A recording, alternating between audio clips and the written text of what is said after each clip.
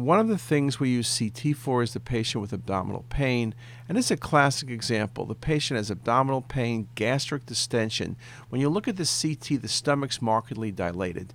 This looks like gastric outlet obstruction, and this can be due, of course, to many things. It can be due to ulcer disease, it can be due to tumor. We see unusual presentations of SMA syndrome.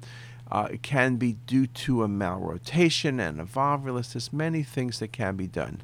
But when we start looking carefully at this case, this patient had a history of peptic ulcer disease and severe abdominal pain. So we're thinking about an ulcer, but we can't exclude a tumor. It's an older patient. And what we do see here as we look through the sequence of images is marked narrowing and stenosis in the second portion of the duodenum. And you can see through the series of images, which are labeled to help you, the changes in the caliber, the areas of narrowing. Now, in terms of strictures, it can be an ulcer with inflammatory change.